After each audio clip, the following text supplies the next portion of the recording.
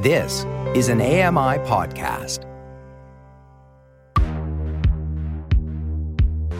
Welcome to Voices of the Walrus on AMI Audio, where professional readers give voice to articles from Canada's best general interest magazine. I'm your host, Roger Ashby.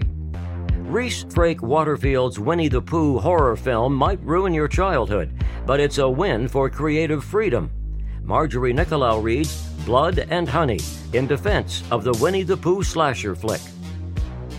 This is an article titled Blood and Honey in defense of the Winnie-the-Pooh slasher flick by Simon Lewson. Filmmaker Rhys-Frake Waterfield's directorial debut, released on February the 15th, is a Winnie-the-Pooh story unlike any other. It begins when Christopher Robin, no longer a boy in Mary Jane's, but a cardigan-wearing university graduate, returns to the 100-acre wood to introduce his fiancée to his childhood friends. But the friends have fared poorly. Without him to provide for them, they've turned hungry and feral. Piglet is now tusked and fearsome, like a full-size boar. Eeyore has had his pessimistic worldview cruelly vindicated. We see the headstone of his makeshift grave. And Pooh, it seems, has lost interest in his old pursuits, like writing doggerel poetry or throwing sticks in a river. These days, he'd rather kill. The film is called Winnie-the-Pooh, Blood and Honey, and it's a slasher. Within the Pooh canon, the movie stands out, but conceptually it's pretty derivative. The original slasher classics from the 70s, Black Christmas, The Texas Chainsaw Massacre, and Halloween, were atmospheric and meandering, concerned less with violence than with the world-destroying dread induced by the threat of violence. Since then, few slashers have measured up. In short order, the genre became consumed by the quest for novelty, with producers dreaming up new gimmicks. A killer in a hockey mask, a killer in a slicker, a killer disguised as a wax dummy, and then finding ever more garish ways to brutalize victims. In the third installment of the Final Destination series, 2 characters are cooked to death in tanning beds, because sooner or later someone had to put that on film. Blood and Honey fits right into this tradition. In the trailer, we see hog-tied victims and piglets smashing heads with a sledgehammer. Judging from the promotional material, the film looks so familiar it could have been released at any point in the past 40 years. Except in one important respect. It couldn't have. Had Frake Waterfield put out his movie before 2022, he might have been sued for copyright infringement. Before Winnie-the-Pooh was anything else, he was the intellectual property of the English writer A. Milne, who invented the character after seeing a bear from Ontario in a London zoo. But 14 months ago, Milne's version of Pooh entered the US public domain. The expiration of a copyright is one of those decisive all-or-nothing events, like the moment a sledgehammer hits your cranium. Suddenly, pretty much everything in Milne's first Pooh collection, the characters, the stories, the line drawings by E.H. Shepard, was up for grabs. The same copyright expired in Canada back in 2007. Frake Waterfield clearly revels in his newfound freedom. He dressed his actor in a bear mask that kind of resembles Pooh, except it's bloated, contorted, and dripping with blood and menace. He filmed near Ashdown Forest, the real-life inspiration for Milne's 100-acre wood, and in an interview for the website Dread Central, he reassured horror fans that the killers are, quote, definitely Pooh and Piglet.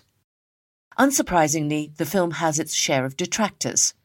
Alec Dent, culture editor for The Dispatch, characterizes it as a monstrous reinterpretation and a transgression against innocence itself.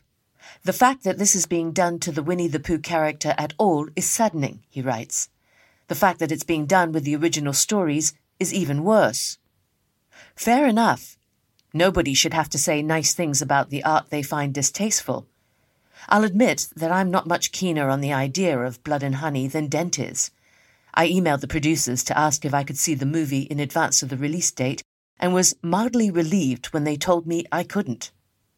But one doesn't have to like this film to appreciate what it does, the way it makes space for a certain kind of uninhibited creative freedom, which has long been imperiled in our culture and is still imperiled today. Frake Waterfield is involved in forthcoming slasher adaptations of Bambi and Peter Pan. Versions of both stories are now in the public domain, as well as a Blood and Honey follow-up. The copyright for Tigger, who makes his first appearance in Milne's second Pooh book, will expire next year, presumably in time for the character to maul and maim his way through a lurid Frake Waterfield sequel. I doubt I'll be seeing that movie or any of the others, but I'm grateful to live in a world in which they can still be made. It's a cliché, albeit an accurate one, that every movie is of its time. This is true in the straightforward sense that films produced in, say, the 1970s tend to look like the 1970s. But it's true at the level of plot and characterization too.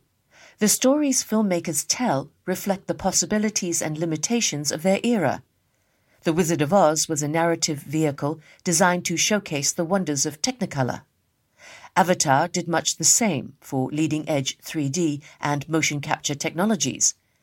Often in cinema, the historical circumstances are the subject. Blood and Honey's circumstances, and, to a degree, its subject, are the copyright conventions of our era, which have a long and complicated history. When the British Parliament crafted the world's first copyright statute between 1709 and 1710, it was trying to reconcile competing interests. The interests of writers, printers, and publishers, who, in order to monetize their works, needed some form of legally protected ownership, and the interests of the public, which benefited from access to information and culture. Parliament balanced these claims by separating them out in time.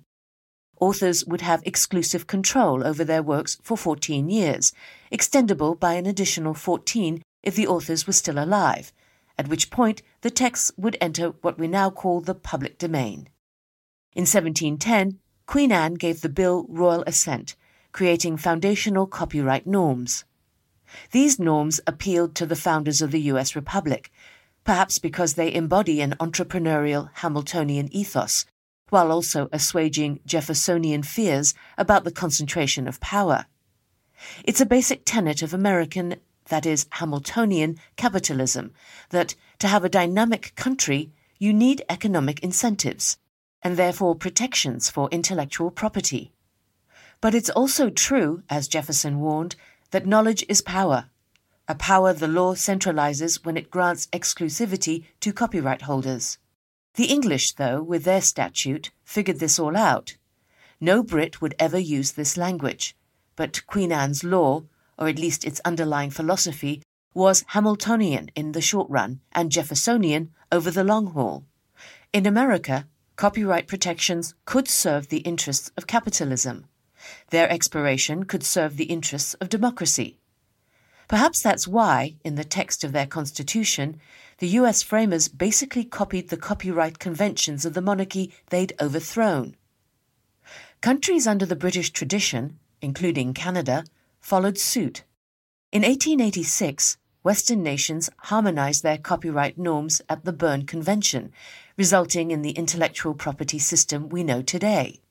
This system is either broadly permissive or ambiguously prohibitive, depending on whether a given copyright has or has not expired. When a copyright term ends, anybody, at least in theory, can do anything they want. When a copyright is in effect, the rules are murkier, and efforts to interpret them can be laughable or absurd. In 2015, jurors in a civil case were given the sheet music to Robin Thicke and Pharrell Williams' Blurred Lines, because that's a thing that exists, and told to scrutinize it for minor similarities to Marvin Gaye's Gotta Give It Up.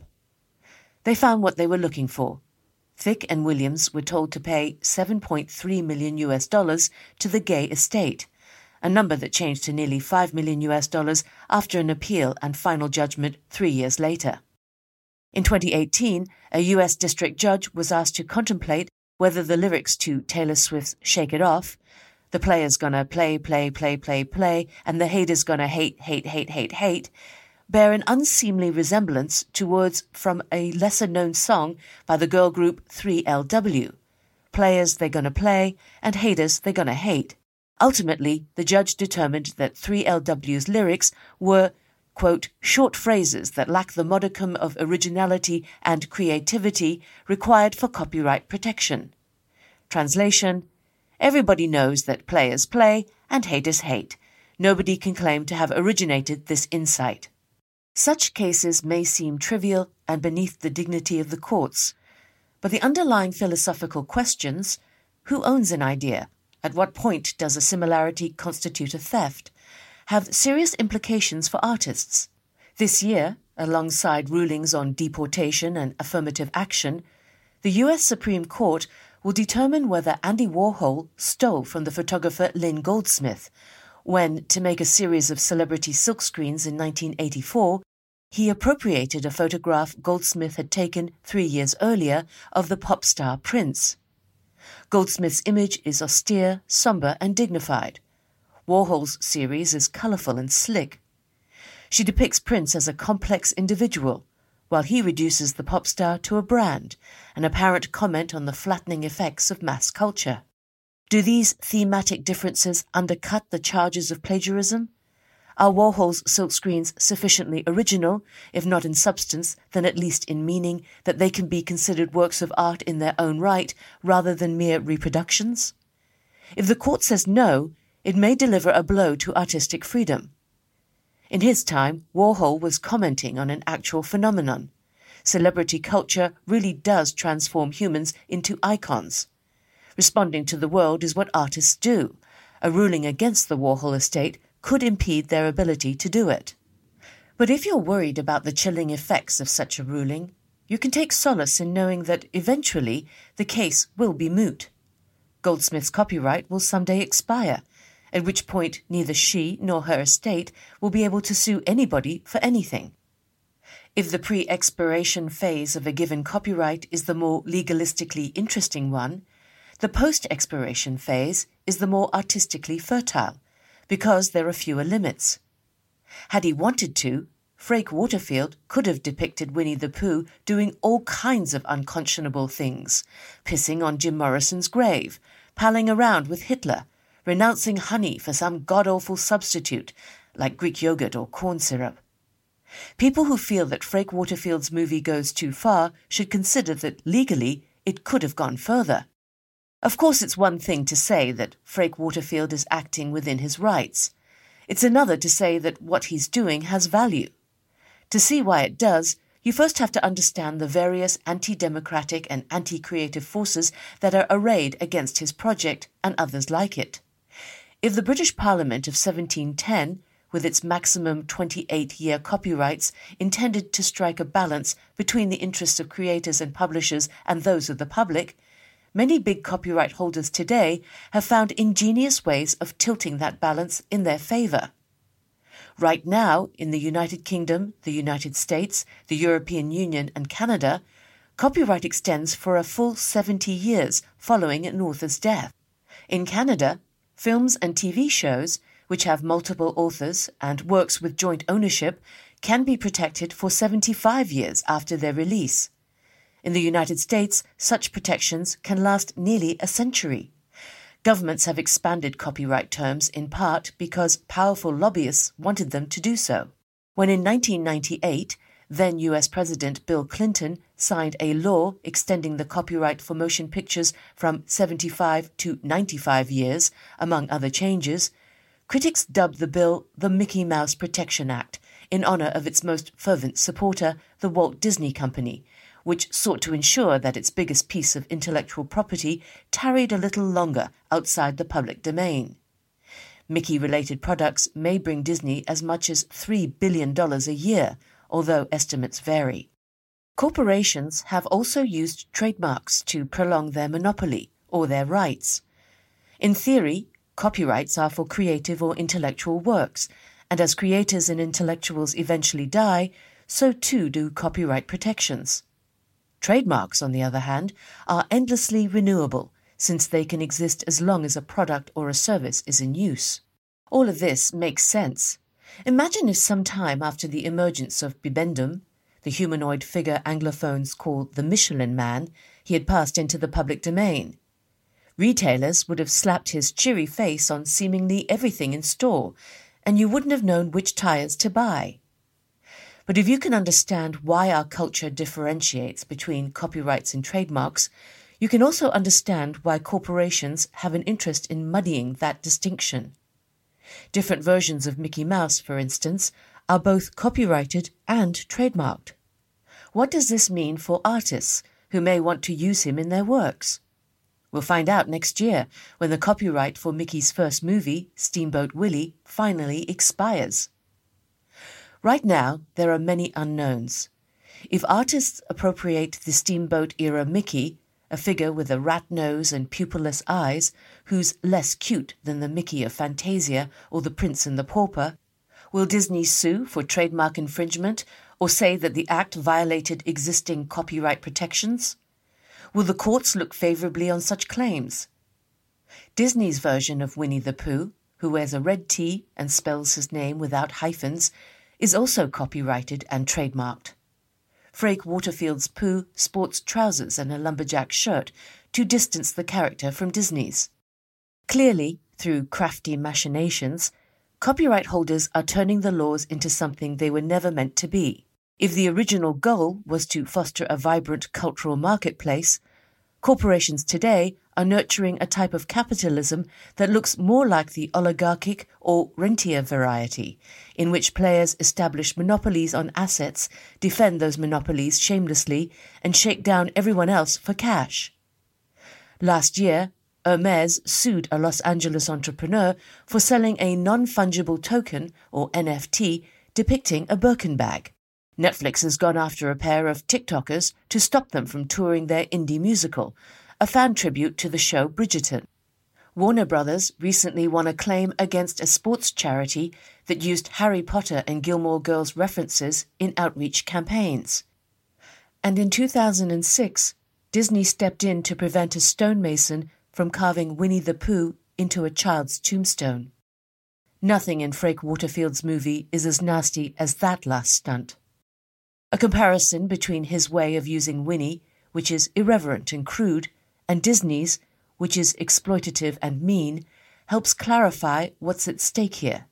Sure, Blood and Honey is obnoxious, but the obnoxiousness is the point. It's Frake Waterfield's way of claiming the full freedoms allowed under the laws. Those laws have been bent out of shape and will likely be subject to further warping. But for now at least, they still belatedly make space for artistic freedom. To protect what's left of this freedom, though, artists must exercise it, and for it to be meaningful, it must include the right to make works that other people don't like. Plus, one doesn't have to enjoy a given piece of art to benefit from its existence. Lawrence Lessig, the famed legal scholar and open content activist, has characterized our society as a remix culture. We create not by summoning ideas fully formed into our imaginations, but rather by repurposing the symbols around us. Our most iconic fictional characters have had long and varied careers. Wonder Woman, the righteous Amazonian and occasional Nazi hunter, has roots in pin-up culture. Shakespeare's characters, themselves pilfered from regional folklore and the Greco-Roman canon, have been reincarnated, albeit selectively and subtly, in all kinds of surprising forms. Catherine the Shrew as a teenaged ball-breaker in the rom-com 10 Things I Hate About You. Rageful Lear as a Trumpy media baron in the HBO drama Succession. The hapless Rosencrantz and Guildenstern as a skittish meerkat and flatulent warthog in Disney's The Lion King. As for Dracula, is there anything he hasn't been? The author Bram Stoker registered the character for a UK copyright, but purportedly never for a US one. And so, since Dracula's arrival in 1897, we've seen him as an enigmatic outsider in the original novel, a murine figure of revulsion in F.W. Murnau's silent classic Nosferatu, a decadent aristocrat in the Todd Browning film that followed, a guy you'd want to date in the Showtime series Penny Dreadful, a guy you'd want to sleep with in the romance novel Dracula, My Love, a purveyor of breakfast cereal in the advertisements for General Mills, and an effete puppet who teaches children to count on Sesame Street. The list could go on, but you get the point. As they move through culture, our most beloved characters reside in many homes. Some are clean, well-lit places. Others are houses of ill repute.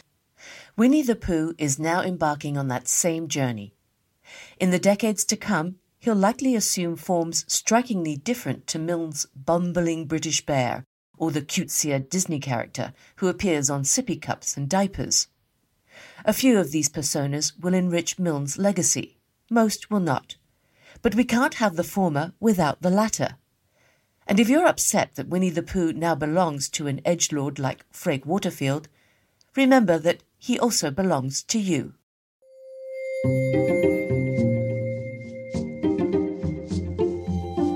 That was an article titled Blood and Honey, in defense of the Winnie-the-Pooh slasher flick by Simon Lewson. You've been listening to Voices of the Walrus on AMI Audio, produced by Don Dickinson, audio engineering by Bill Shackleton and Jacob Szymanski. The manager of AMI Audio is Andy Frank, and I'm your host, Roger Ashby. If you enjoyed this podcast, please consider giving us a rating and review, and subscribe for more.